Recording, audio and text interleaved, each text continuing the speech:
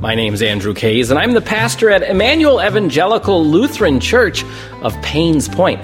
That's in rural Oregon, Illinois. You're about to hear me preach. Now, this episode was recorded during the COVID-19 pandemic, during which time public worship has been disrupted. We don't have it every Sunday. Therefore, all sermons have been recorded ahead of time to make them available online. Unless otherwise noted, all scripture is NRSV, used under the gratis policy of the copyright holder, the National Council of Churches.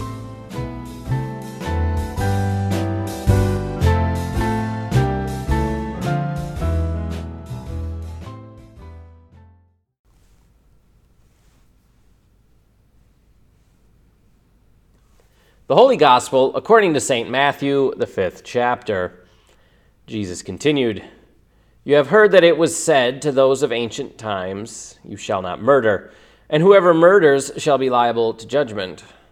But I say to you that if you are angry with your brother or sister, you will be liable to judgment. And if you insult a brother or sister, you will be liable to the council.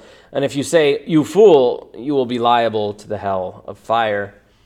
So when you are offering your gift at the altar, if you remember that your brother or sister has something against you, leave your gift there before the altar and go.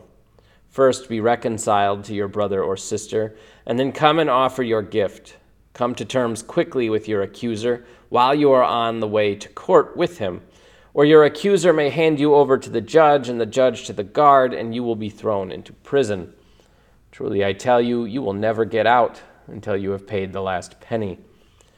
You have heard that it was said, 'You shall not commit adultery.' But I say to you that everyone who looks at a woman with lust has already committed adultery with her in his heart. If your right eye causes you to sin, tear it out and throw it away.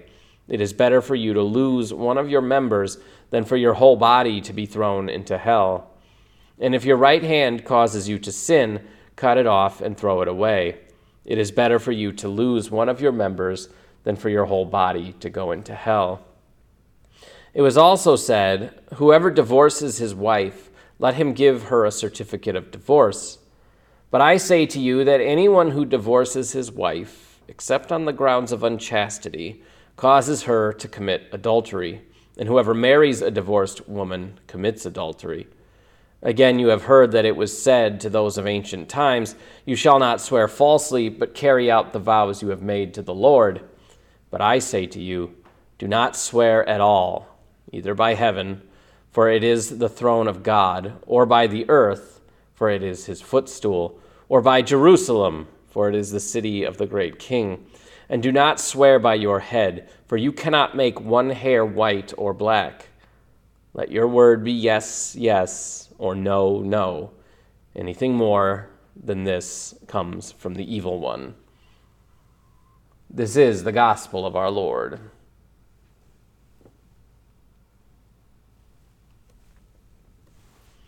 Our first reading comes from Deuteronomy, the 30th chapter. "See, I have set before you today life and prosperity, death and adversity.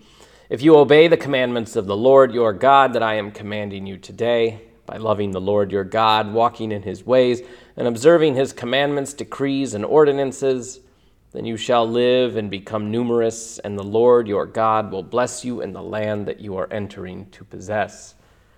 But if your heart turns away and you do not hear, but are led astray to bow down to other gods and serve them, I declare to you today that you shall perish. You shall not live long in the land that you are crossing the Jordan to enter and possess. I call heaven and earth to witness against you today that I have set before you life and death, blessings and curses. Choose life so that you and your descendants may live, loving the Lord your God, obeying him and holding fast to him, for that means life to you and length of days, so that you may live in the land that the Lord swore to give your ancestors, to Abraham, to Isaac, and to Jacob." Here ends the reading.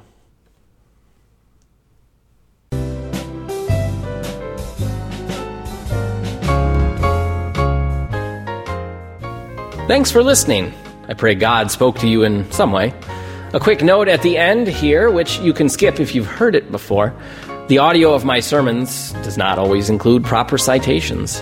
While I do some self-study and lean on my seminary education, I also lean on my colleagues with whom we have a regular text study. I also use Luther Seminary's Working Preacher website and their podcast, Sermon Brainwave. Some credit is due to at least one of those sources. Wherever you are, whenever you hear this, please be well.